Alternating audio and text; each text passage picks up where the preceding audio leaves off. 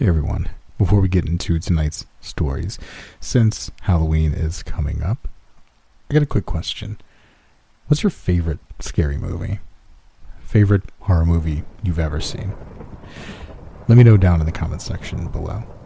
I had this conversation with my partner the other day, and I came to the conclusion that I have a handful, more than I thought I actually would. Coraline being one of them, even though it's technically a kid's movie. It's pretty terrifying for a kid's movie. Grave Encounters is really good. Creep is one of my favorite found footage films, and on the topic of found footage, Blair Witch Project is also one of my favorite horror films. So let me know down in the comments section below what your top 3 or top 5 horror movies are, and what are you watching new this year?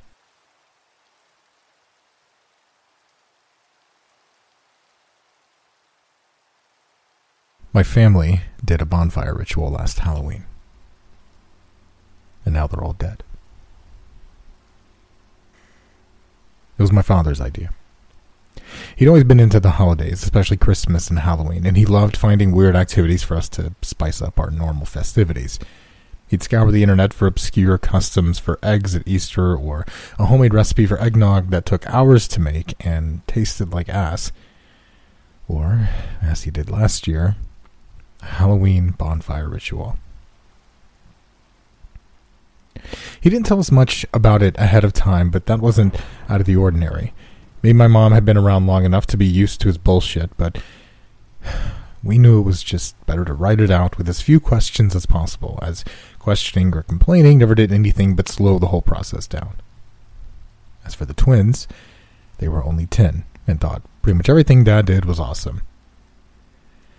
That had nothing to do with the fact that he spoiled them constantly, while the main thing he gave me, his only son, was a hard time. No, nothing at all. Bonfires were cool, and as far as the holiday bullshit went, it didn't take too much effort. We just had to light a bonfire on Halloween night, and when the fire was out the next morning, we spread the ashes into a circle. Once the circle was made, we each picked a rock and put it inside the circle near the edge. Dad told us that we'd come back the next day and check on the rocks. That's where the details of it all got a bit more fuzzy. When Mom asked why we were doing any of this, he just shrugged. Said he'd been skimming through different Halloween customs online, and this one was something about telling your fortune over the next year. He laughed. Said his main goal had been to have a bonfire on Halloween, but if we wanted, he could always track down exactly what the stones were supposed to mean. I shot Mom a look, and we both shook our heads. She smiled at him. No, that's okay, honey. The bonfire was fun either way. That seemed to satisfy Dad at the time, and it wasn't until the next afternoon that he came in from the yard, his expression worried and tense. The rest of us were all in the living room watching some dumb show on TV at the time, and when he walked in and turned off the show, the twins started to do their spoiled baby whine. He shot them a hard look and told them to be quiet. I sat up. Whatever this was, it was serious. What's the matter? My mother tried to keep her voice light, but she still sounded concerned. My father gave her a slight smile and a shrug. Nothing. It's just... Who took the stones from the bonfire circle? He glanced at each of us in turn as he spoke, his face drawn and pale. What stones? Oh, you mean the ones... He cut her off, his tone harsher now. Yes, Martha, the stones we put in yesterday morning. I just thought about it. When I went to go check, they were all gone. So I want to know who took them. My mother frowned at him. Why would anyone take those rocks? Couldn't they have just rolled away or gotten moved away by the wind? Dad was already shaking his head. We built that fire on a level spot, and there hasn't been much wind in the last few days. Definitely not enough to blow our rocks out of the ash circle. He turned his gaze back to me. So, who moved the rocks? I met and held his gaze, though I could hear blood thrumming in my ears. Not me. I thought it was done to begin with. I mean, the bonfire was cool, but I never knew what the point of the rock even was. Staring at me a moment longer, He finally shifted to the twins. Girls, did you take the rocks we put out there? No, Daddy, they said in unison. John, what's this about? What's the big deal? Martha, did you take them? Mom rolled her eyes. No, of course not, but what does it matter? Why are you upset about some rocks anyway? He seemed on the edge of some decision then, perhaps an internal weighing of whether he should say more or let it drop. After a couple of seconds, he forced another small smile. It's nothing. Just dumb Halloween stuff, right? What do we want for dinner? That was the last we talked about it as a family, and after a couple of days, I forgot about it. The next few months were a pretty good time for all of us, and that following summer, I was busy getting everything ready for moving into a college dorm for the first time. I was going to miss being close to my family and high school friends for sure, but there was also this nervous excitement when I looked into the unknowable future that lay before me. I was online looking at places I might want to get a job near campus when my father called me. I could barely make out anything he was saying because he was crying so hard. Mom had been carrying the girls to dance class when they got T-boned by a logging truck. They were all dead before the first sirens got there. I almost deferred on school. Told Dad I could start a semester later without it being a big deal if he wanted me to stay around a few more months. He told me no, in that hollow way he always spoke now, words echoing out like musical notes from a mechanical organ with no hand or heart to guide them. Even then, as I racked my brain for some way to make things better, I never thought about the bonfire or the stones. Not until my dad begged me to come back to the house this past weekend. He'd been growing more anxious and strange the last couple of times we talked on the phone, and I'd been planning on going home for my fall break in a few days anyway, so I didn't see the harm in skipping my last couple of classes and heading back early. I knew something was wrong as soon as I pulled into the driveway. The grass was overgrown, and there was trash piled up on the side porch. When I tried to get the knife in front of the door, my key still worked, but the door wouldn't budge. Knocking and calling for him to open up, I heard him undo 3 more locks before he cracked the door and peered out at me with red-rimmed eyes. I could smell the alcohol in his breath. And when he swung the door wide and swept me up in a bear hug, the stale sweat stink of him nearly took my breath away.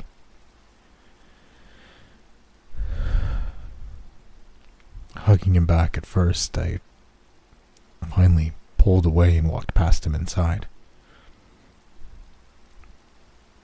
The house was filthy, but it was messy and cluttered with filled trash bags. Walking further in, I saw several empty beer cans in the living room and harder stuff on the half of the kitchen table I could make out from there. Dad seemed to pick up on my worried look as he patted my shoulder. Sorry. Been meaning to clean up more. Thought you were coming on Saturday. I frowned at him. Dad, it is Saturday. How... Have you been going to work? Going out at all? He gave me a wan smile and shrugged. I have. Sure, just less lately. I can do a lot of my work from here, and they understand. Bereavement leave, they call it. I nodded. Okay, I mean, that's good, but you don't look so hot. He turned and relocked the front door, a chain and 2 more deadbolts on top of what had already been there. Keeping his back turned, I saw his shoulders slump. I know how it looks. I've just been going through a real hard time. I feel like I'm somehow responsible for what happened to your mom and the girls. When he finally did turn, his face looked haunted. And lately, the more I think about it, the more afraid I am that the same kind of thing is going to happen to me and you, as crazy as that sounds. Sitting my bag down, I stared at him. Dad, that is fucking crazy. That was that stupid truck driver's fault, not yours. What are you talking about? Tears springing to his eyes, he looked up at the ceiling. That bonfire. That goddamn bonfire game with the rocks and all. Me and my stupid bullshit. I didn't think there was anything to it, of course. Half forgot about it after we did the rocks. His lip began to tremble. But when I did remember, and I went out and looked, when all the rocks had disappeared, I looked it up again. Right there in the yard before I came inside. You remember me coming inside and asking you all about the rocks being missing? I nodded slowly, my stomach beginning to twist in on itself. Yeah, sure, I do, but listen, I looked back up the whole thing. I'd been wrong. It wasn't just a way of seeing your future for the year. It was... Oh, God. It was supposed to warn you if you were going to die in the next year. Dad, just let... He raised his hand and kept going. No. I've kept this a secret for a year, and it's been eating me up, especially since this summer. I didn't want to say anything, because I didn't want you to hate me or think I was crazy, but I have to say it. The website said it was an old ritual, and that if a person's stone was damaged or disappeared by the next day, that meant that they'd die before the next Halloween. And Dad buried his face in his hands, and he began to slide down the wall to the floor. And I don't know if I predicted it or if I caused it, but they died. And if it did cause it, then I caused it, didn't I? He snuffled wetly into his palm. And if that's true, what's to keep it from taking you or me? The wall felt like it was spinning. My knees were shaky and weak as I knelt down next to him. Dad, it's not the way the world works. It was just some silly superstition. And the stones just didn't disappear. It was my fault. He looked up at me, eyes still streaming. What are you saying? You're just lying to make me feel better. I appreciate it, but it doesn't... I grabbed his arm and gave it a squeeze as I softly interrupted him. No. Come back out, and I'll see if I can show you. Helping him to his feet, I took him out the back and across the yard to the tool shed. Heart in my throat, I looked between the back of the shed and the small propane tank that fed gas to the heater in the oven of the house. At first, I thought it was gone, but then I saw it. Tucked further back in the shadows, underneath the tank, but still there. Sucking in a breath, I reached in and pulled out a small shoebox that had once held Jenna and Jasmine's ice skates. Turning toward my father, I opened it up and showed him the stones inside.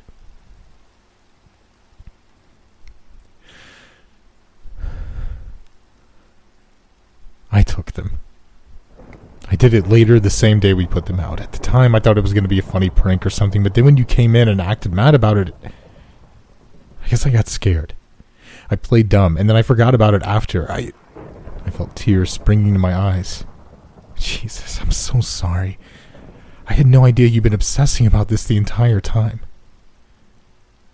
Dad looked in the box and then up to me.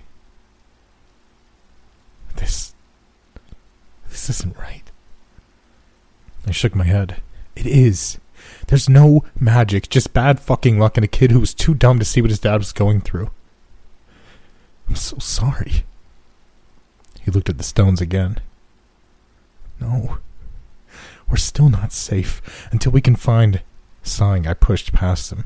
I needed this to end now, and maybe reversing what I did was the only way to really convince him everything was... Well, if not okay, at least I'm not going to get any worse. Fine then. I'll put them back where I found them, okay?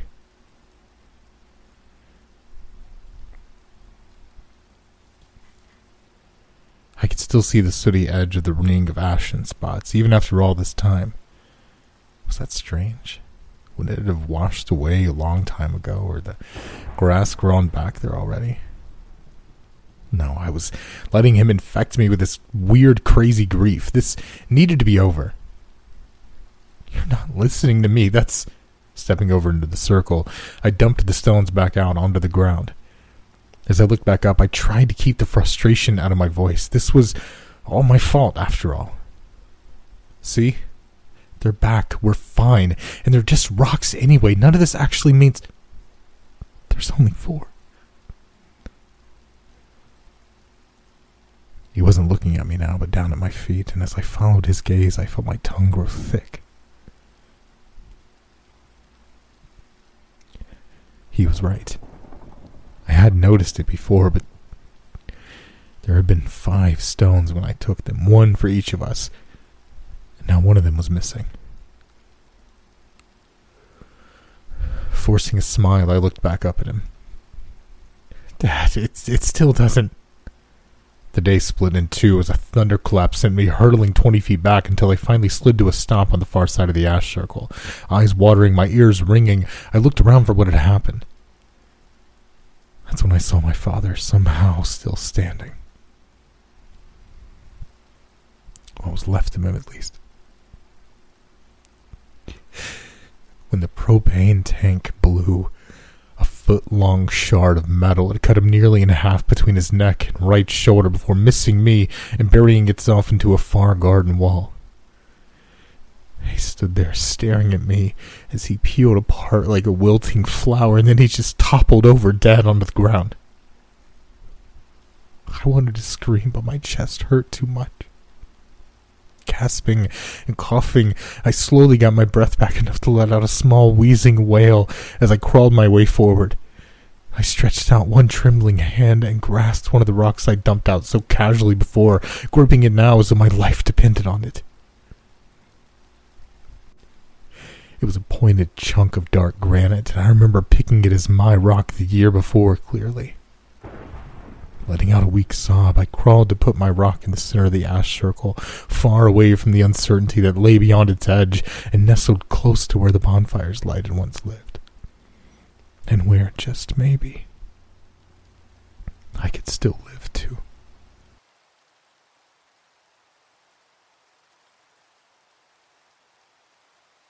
It's been a long time since I reveled in the fears of those I used to prey on. Could be said that I reformed from my old ways. Well, the old ways of my kind, not just my own. There was times when I enjoyed the hunt even more than the meal, but I suppose I matured sometime over the centuries. Yes, I am ancient. Ancient to your perception of the world, anyway. To my kind, I'm still quite young, and there are even far older things than us, I can promise you that. Humanity has barely scraped the surface of the mysteries this world truly holds, and mine are only slightly ahead of you in such knowledge, truth be told. There are many things that you got right about us, yet so many that you've gotten wrong. First and foremost, we are not attractive by your standards. To my people, I'm a fairly average-looking individual, one who can easily blend into a crowd. I'd find it significantly more difficult to blend in with your people, but it can be done. It does take focus, mind you. We're not shapeshifters, but we can influence how you see us. It was not easy at first, but I've grown quite talented in the act, as I do enjoy walking in the human world when I can. Perhaps that is what led to my, shall we call it, rehabilitation. And yes, in my younger years, I would feast on you by the dozens without batting an eye. Over time, however, I think humankind began to grow on me. It was the children, I believe. Regardless of how sinister I may have appeared in your eyes, I would never feed on a child. Even when I saw you as little more than cattle, I could never in the life of an innocent. Perhaps I just never had the appetite for the taste of the pure of heart. It could be that the dregs of humanity have a more potent flavor. That being said, I will not pretend that I have never quenched my appetite on a harmless adult. Very few were off limits to me in my youth, as I considered your kind beneath me. Though there are aspects of society that still disgust and confuse me, I no longer think of you all in such a manner. There are some, of course, but I no longer take the life of anyone unless I feel that they deserve it. There will always be filth to serve my needs, and I do enjoy the flavor. It's probably been some 300 years or so since I adjusted my outlook. I even took a human mate for a time. Her children were a delight to spend time with, even though they could see behind my illusion. Perhaps not the entirety of the real me, so to speak. Pure hearts can figure out the truth of things so much easier than the corrupt. Adulthood inherently brings with it a certain degree of corruption to even the most innocent of souls. It's just the nature of things, I would think. We see the world for what it is when we grow up, no longer just how we want it to be. I grew very fond of my Abigail, my mortal companion, and her two little ones. I stayed with them for many years, but ultimately I would leave them before the years weaved their unfortunate spells on the frail mortal shell. I think it was curiosity more than anything that led me to live with the mortal world for those years. I was fascinated by your ways, though I did not fully understand them. My people have little in the way of emotions, though we are not blank slates as many would believe. I think we have many aspects that would appear quite foreign to you. Aside from just the obvious physical appearance, we do not age in the same manner that you do. I suppose that can be taken for granted from the words I've spoken so far. We do have diseases and mental ailments, but they differ greatly from anything you could ever relate to. Another misconception about us is that we cannot transform your kind into ours. Our blood can carry pathogens that can lead mortals to crave that which we feed on, but it's more of a condition than an alteration. It frees the soul from the body, leaving only a walking shell. This reimagining a husk requires living sustenance to survive. My community has actually taken great offense to cults that have formed from such a disease. They would claim to be our equals, but they have no manner of understanding how far off they are in their assessment. Yes, should they continue to feed, they will live indefinitely. Surely they will be more impervious to bodily harm, along with the ability to heal certain wounds after suffering damage. It is still something more likened to donning a costume and playing a part than becoming anything like my kind. We can go without feeding for many years should we choose. Unfortunately, this would render us with similar weaknesses to those of your kind, but it has been known to happen. We can even feast on the traditional delicacies of the mortal world should we choose, though we would reap little benefit from it.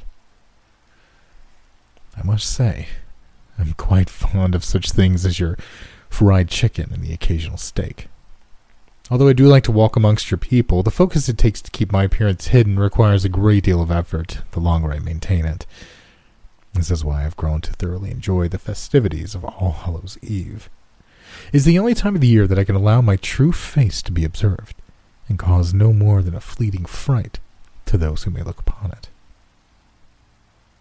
It is a manner of freedom that my kind rarely gets to experience.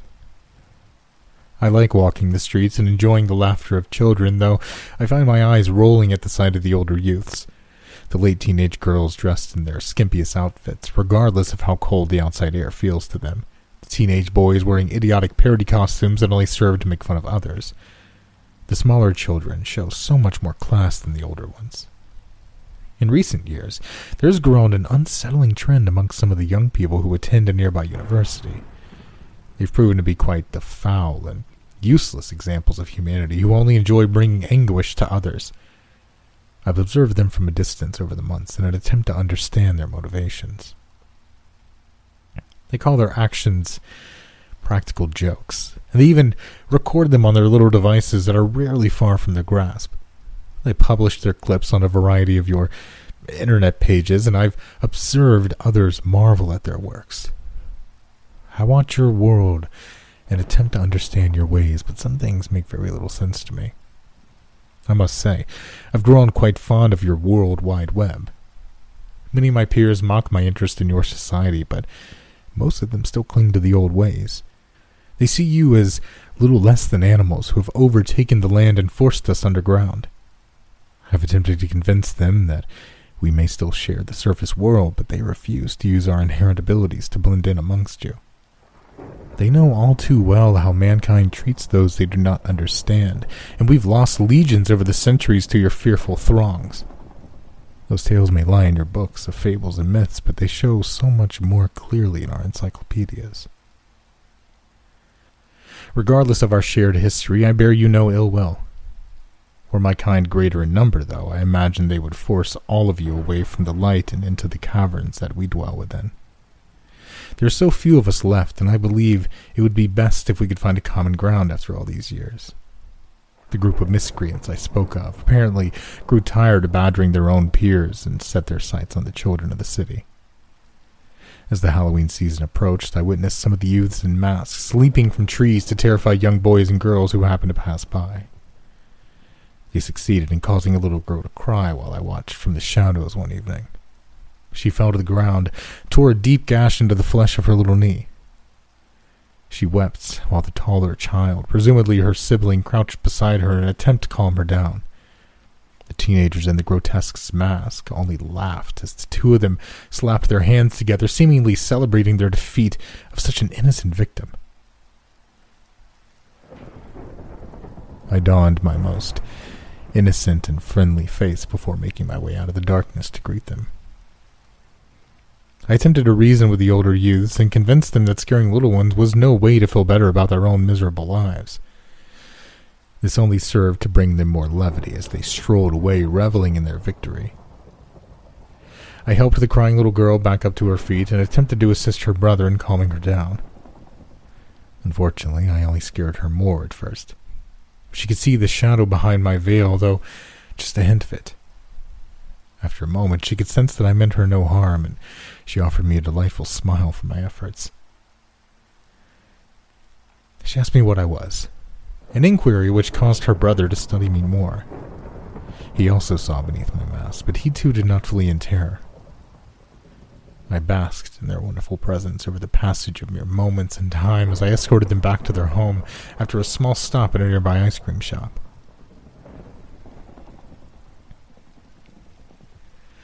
It's truly magical to me that children have the ability to see beneath the flesh. I know my appearance can tear into the bravest of men, but to a child, I am but a curiosity. Before I bid the two good night, they spoke of the variety of attacks these immature teenagers had been inflicting on others. It had become a tradition of theirs these past few Halloween seasons. The two children seemed to regain their fear of me for a moment when I bit into my thumb before their eyes. I'd learned to control the toxins running through my veins over the centuries, so I'd be able to repress any contagions should I choose. I allowed one single drip to fall from my fingertip into the little girl's open wound. She and her brother marveled at the sight of her gash, closing shut, leaving no scar behind or any trace of damage to her flesh. She wrapped her tiny arms around my neck and rewarded me with a small peck of her lips on my scaled and hardened cheek. This caused a warmth to spread through my chest that I had not felt since I played in the field with Abigail's son and daughter so many years before. I assured that the two pranksters would learn the error of their ways very soon. I continued to observe the group of teenagers over the following days. I watched them from afar as they harassed so many more of the town's children. I watched on while the 5 of them laughed so much harder when they caused the little ones to fall to the ground. I felt a rage build from within me that I had not felt in decades. Though their actions angered me, I had no intention of bringing them any more than a simple fright. That was until they provoked a throng of small children to flee from their display, causing a few of them to slip and fall down a nearby hill. The 2 small boys and 1 little girl became silent when they made contact with the ground below. I leaped down after them, still hearing the laughter of their attackers from above. My bloodlust boiled over, and I fought against the building urge to strike. I reached the trio on the lumpy ground at the base of the hill. All of them had gashes and cuts across their faces and limbs. The smaller boy had broken both of his legs, while the other boy and girl had suffered fractures of wrists and shins. Once more, I allowed droplets of my blood to fall into open wounds. Their small bodies contorted as they repaired themselves from within. Though the bones would heal, I had to assist in snapping them back into place before my blood fixed them at the unusual angles they lay in. Though the three were unconscious, they still winced and moaned from the pain as I was forced to inflict upon them. This was only to help them, but I still felt a stab of guilt for causing them harm. The children would heal and remain unaware of my involvement, but this would not quench my thirst for vengeance. Perhaps I would return to the old ways one last time. The night of Halloween arrived, and the hateful teenagers spread their malice to any children who crossed their path. I followed close behind, having taken the form of vapor to remain unseen. Every fright they caused and every torment they provided only served to fuel my rage. I'd stalk them through the night, but I would not strike until they were away from the children. I fought against my desire to shred their throats in front of the little ones, but my intent was not to traumatize the innocent. Still, their simple pranks may seem trivial to some, but to a child, they cut so much deeper. A pack of hooligans made their way into the woods. Perhaps they sought to find more prey behind the cover of trees. Maybe they had their fill for the night and decided to take a shortcut back to their dorm rooms. Their reasons made no matter to me. This would be where I would strike. They enjoyed bringing fear to the innocent, but I adored providing terror to the hateful. I followed behind, still in my misty form. I reached out to snap the occasional tree branch, to revel in their alarmed glances behind them. All five were draped in tattered robes and rubbery masks. The tallest one pulled off his face covering to reveal widened eyes when I snapped a long branch from a tree only a foot behind them. As they quickened their pace, I knew my plan was proving fruitful. I spread my vaporous form as widely as I could to sever a circle of dry, rotted limbs around them. They all cascaded to the ground, landing in intermittent intervals after bouncing in and out of other branches on the descent. The quintuplets stopped and darted their heads around them in all directions. They spoke softly to each other as they turned around, seemingly intent on making their way back out of the forest. They moved quickly, but I moved faster. I scattered limbs before them and to their sides, causing them to travel the path that I desired. They would not be leaving this forest until I was finished with them. With my guidance, they buried themselves deeper into the dense wood until I was satisfied they were safely away from prying eyes. Now the bloodletting could begin. They had all pulled off their masks as the rubbery material had apparently restricted their flow of oxygen while their pace hastened. This was good. I wanted to see the expressions on their faces. I severed one last small and slender tree branch and sent it flying toward the tall one who was first to remove his false face. He screamed in delicious agony when the jagged limb penetrated his left thigh. I made sure to avoid any arteries, as I'd not yet decided if they would be allowed to survive this encounter. The boy fell to his knees, gripping his hands tightly around his leaking wound. The other four ran to his side while darting their eyes across the darkened trees. I wanted so badly to make my appearance and introduce them all to a horror they cannot fathom, but that moment had not arrived just yet. They still sought rational explanations for the broken slice of wood that sprouted from the oozing thigh. I split a variety of many-sized limbs, causing them to shatter into splinters. I rained them down upon the five waiting victims like a storm that had erupted from above them. They all screamed in unison, 1,000 thorn slivers buried into their flesh, binding thin streams of crimson to leak slowly down their faces and arms. The thin strips were not strong enough to penetrate their extravagant clothing, but severe damage was not the purpose of this. Yeah, they were afraid now. They screamed into the night as they gathered their friend from the forest floor. They all wore wounds now, but none were significant enough to cause any more than light scarring. They all fled in the same direction, and it was just about time for me to introduce myself. Though my body was gaseous at the moment, I could still feel the tingles of anticipation. It had been so long since I hunted for anything more than sustenance, and I forgot how thrilling it could be. I shot ahead of them to prepare for my arrival. Turning myself to vapor did not allow my body to be clothed, as inorganic material could not be transformed. Somehow I thought my nudity would just be as unsettling to my prey as my scaled flesh. What would they notice first, I wondered? Would it be my yellowed eyes glowing in the moonlight? Perhaps the rows of jagged teeth behind the grayed flesh of my lips, the claws that tore through the skin of my elbows and knees, or the twin spikes of my shoulders. May even be the talons on the tips of my three-fingered and dual-thumb hands that would catch their eye. I was enjoying this way more than I expected. I stood several yards in front of them when I made my body corporeal again.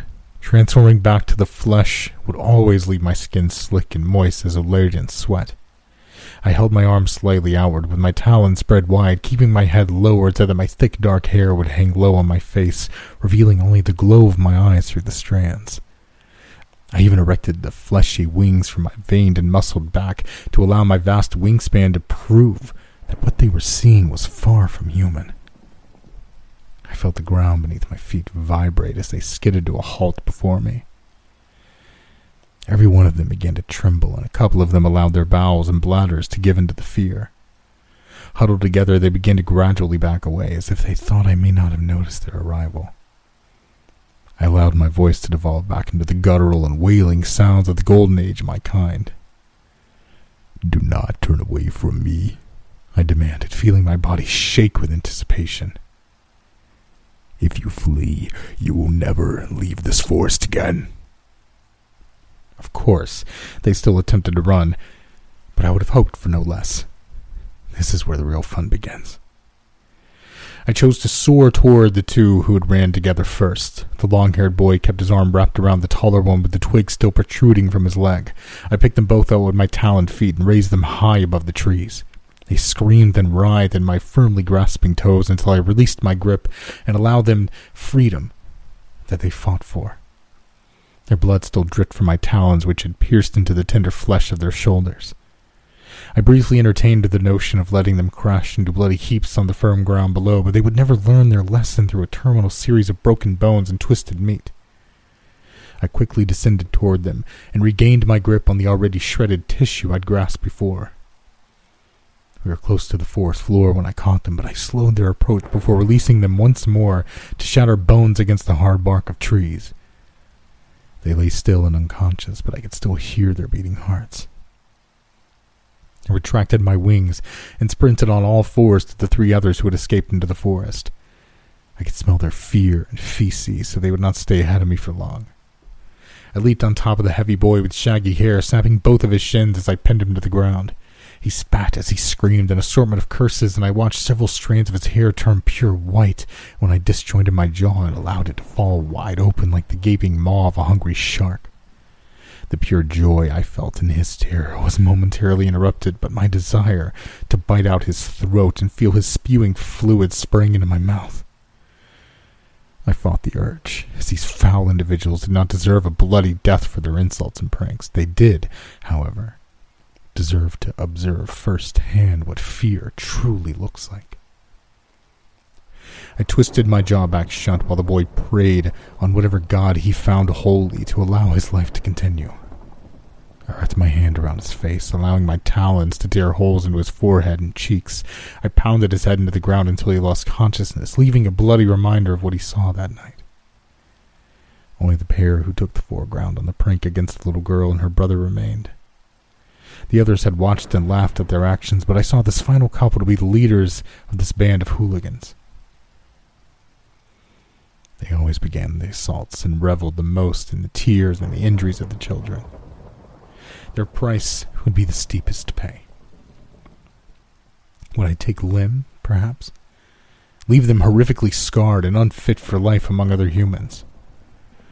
The options were many, but my time was short. Maybe we start small and see how it goes. Were my flesh capable of producing goosebumps, I imagine I would be sporting quite a few right now. I vaporized again to continue my pursuit in silence. I needed to get them together again. A nudge here and there should do the trick. I scattered more branches to guide their path once more. I even allowed parts of me to solidify, to gently push them in the direction I wanted. The woods were quite dense in places, so it would lead them to a clearing. I would even allow them a moment to think they had eluded me. This was the most fun I'd had in centuries. As planned, the two found themselves in a wide open area in the center of the forest, having the belief that they'd arrived here of their own volition. I chose to observe from high above after they stopped running and caught their collective breath. They embraced each other and spoke of what they had seen. They spun theories of elaborate makeup and costume design while taking no time to inquire about the condition of their associates. It was as though they had completely slipped from their memory.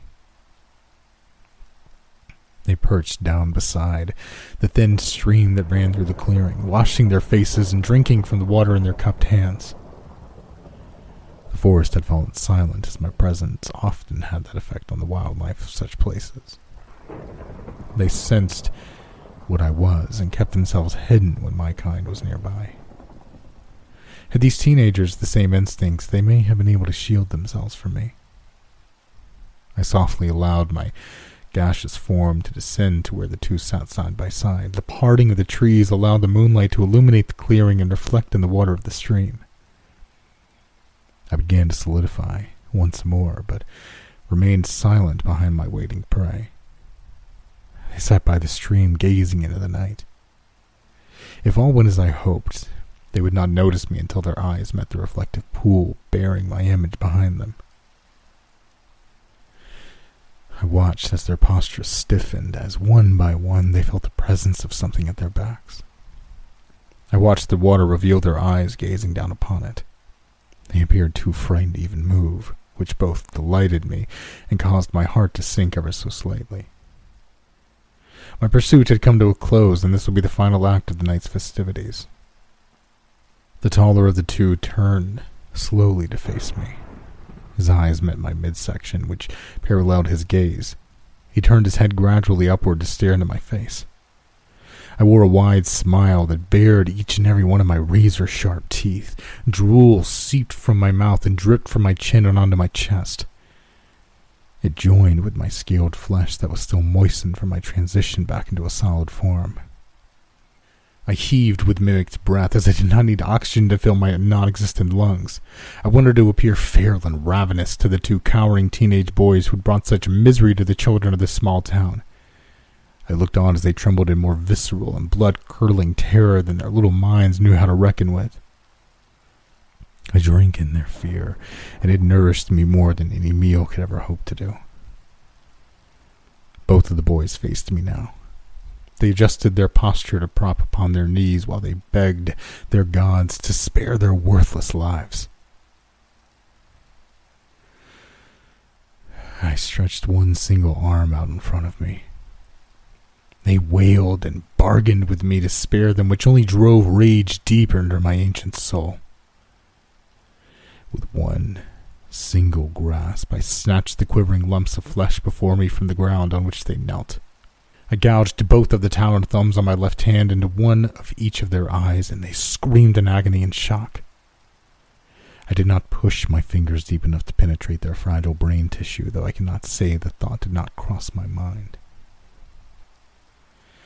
My immense and powerful wings beat against the air of the clearing as I lifted them high above the tree line. The two writhed and wailed while I held them still outstretched before me. I watched the fear grip their remaining eyes as they begged harder than before for me to spare their worthless lives. For a moment, I found great temptation to feed on their fragile bodies, to bury sharp teeth deep into their flesh and quench my thirst on the life force they still held within.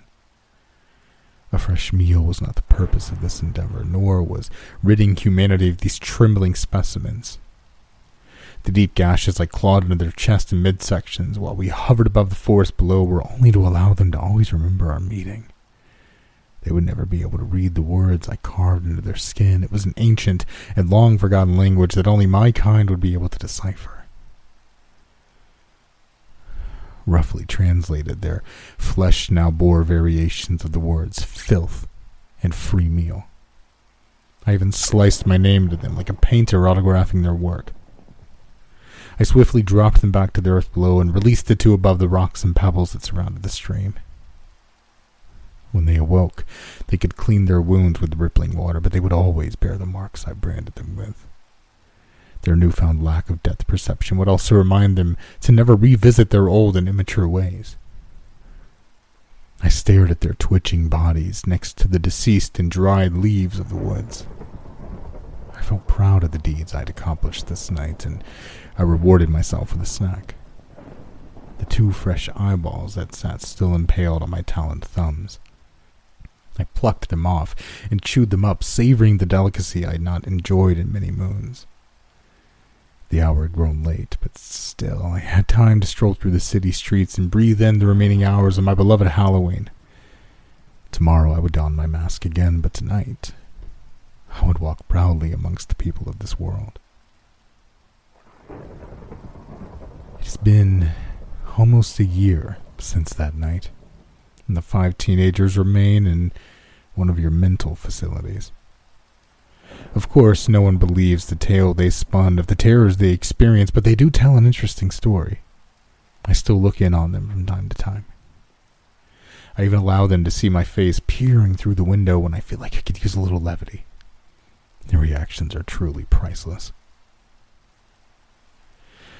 I still watch over the wonderful children of this small town, and their smiling, playful faces continue to remind me of why I gave up my ancient ways.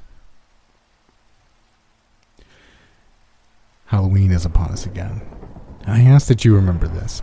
Should you choose to prey on others this season, pay attention to those walking the streets beside you.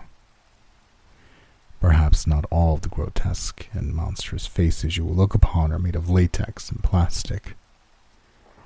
Maybe some of them are not as forgiving as I.